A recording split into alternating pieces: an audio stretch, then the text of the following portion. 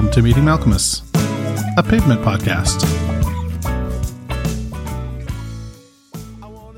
Hey gang, it's JD talking to you from a snowy, horrible, windy sounding day here. It's Meeting Malcolmus, a pavement podcast, which you may have heard a recorded version of me say mere moments ago. I am, like I said, JD. I am totally uncool and completely underqualified. But it looks as though I'm going to be your Sherpa on this journey through the catalog of seminal indie band Pavement. We are 4/5 of the way through the debut EP Slate Tracks 1933 to 1969. And today we will be talking about the 5th track, the 3-minute cut called Price Yeah. Now, I don't know whether I'm exclaiming that well enough because there is an exclamation point after yeah. So it is Price Yeah, or something along those lines. If you have a more astute reading of the title of this song, don't hesitate to reach out and let me know at info@meetingmalcolmus.com. On that note, cracks in the pavement. Some errors that I've made in previous episodes. I've been informed via email, one line, that just said Box Elder MO is Missouri, not Montana. And I claimed it was Montana. And apparently the acronym MO is Missouri. I did not know that. I feel dumb for not knowing that, and I apologize for suggesting that Box Elder, a Pavement song, could exist in a state that clearly it does not. So, there you go. Another segment idea that I want to talk about before we get into the track today is the title of the show, Meeting Malcolmus. Earlier this week, Stephen Malcolmus tweeted the information about this show to his followers. And if you're listening for the first time, hey, hope you're enjoying yourself. We have been interacted with, I have been interacted with. Hi. I've been interacted with by Bob Nastanovich at this point, Spiral Stairs, and now Stephen Malcolmus. So this is a pretty fucking cool triumvirate to be engaged with. And I'm very grateful. And I think it's pretty cool. And hopefully someday I can seek Spiral or meet Malcolmus. That would be pretty fucking cool. In the interim, if any of you out there have already done so, I had a Twitter follower suggest that we start a segment where you tell me your Meeting Malcolmus stories. I'm going to expand on that and say you can also share your Seeking Spiral stories. And let me know, what happened, what the occasion was like, how it was. And I will read those on the show from time to time. So, yeah, send them away, info@meetingmalcolmus.com. That would be super cool. Let's listen to Price Yeah, or talk about it before we listen to it, I suppose. This is a fucking killer song. I mean, there are not really any duds on this EP. My personal favorites are Box Elder and She Believes, but this would probably be my number 3. And it's strange because it's not from a genre that I typically align with, I guess, or follow that closely.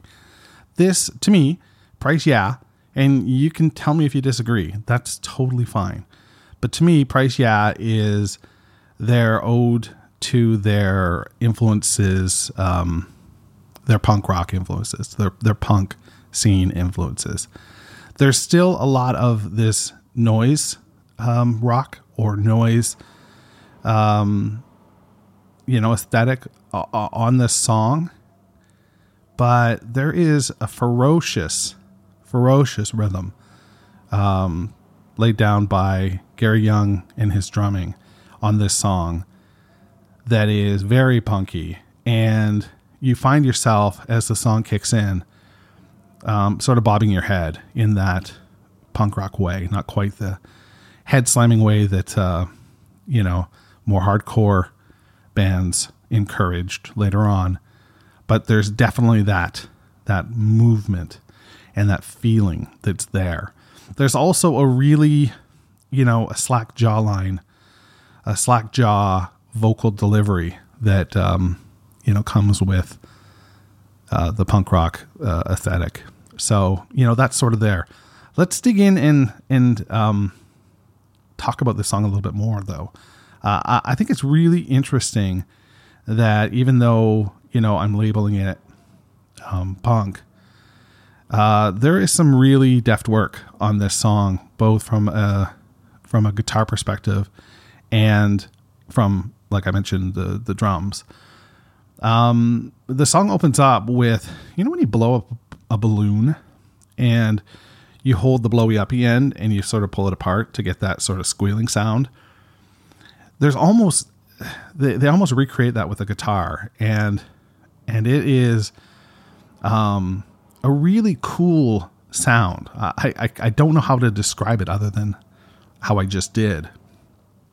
But when you couple it with the guitar playing that comes in 2 or 3 bars after, you get this really cool melodic counterplay, and I think it's fucking really cool.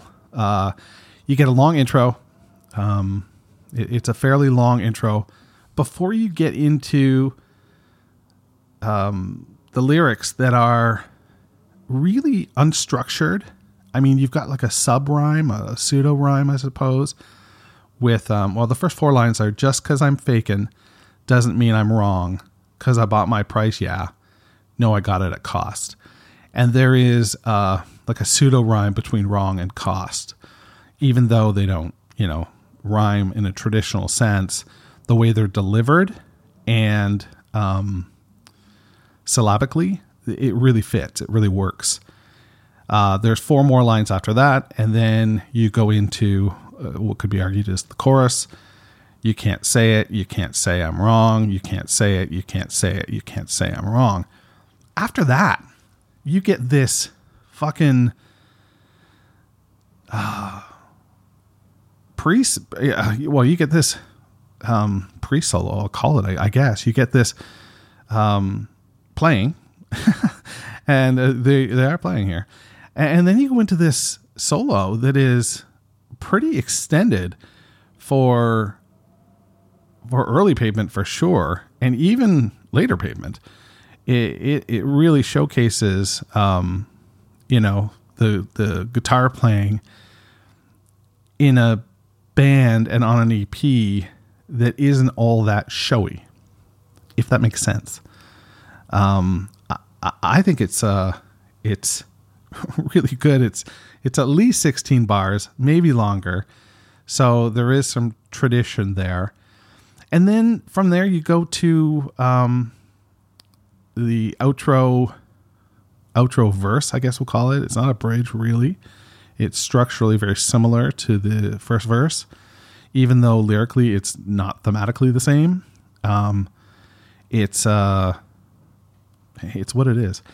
And then you go to this outro, and from the outro and almost a hard stop, you get another 3 or 4 bars of a second outro.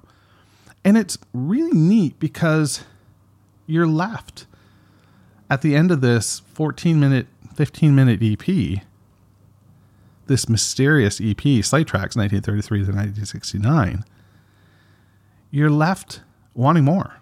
And you're left questioning what you just heard and what it is that this band hopes to do afterward, if they do anything. It's really quite elaborate and fucked up. It's so weird. I know if I heard this at the time, it would have sounded like it was from another planet.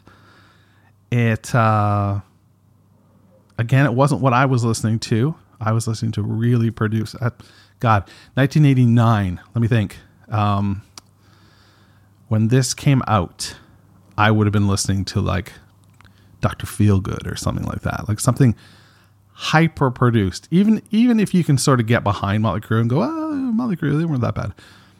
Dr. Feelgood was produced by Bob Rock, and it is so overproduced and so, there's a gated drum sound that is, basically the 80s.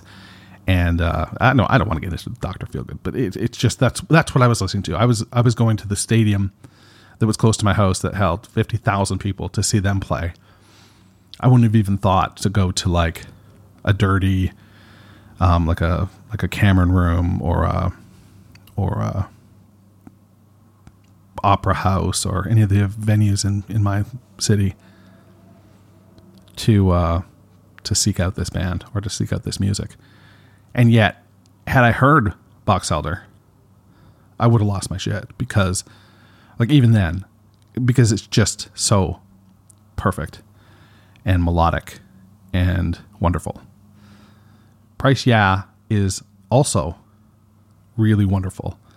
And I think I've talked enough about the song at this point that you should give it a listen yourself.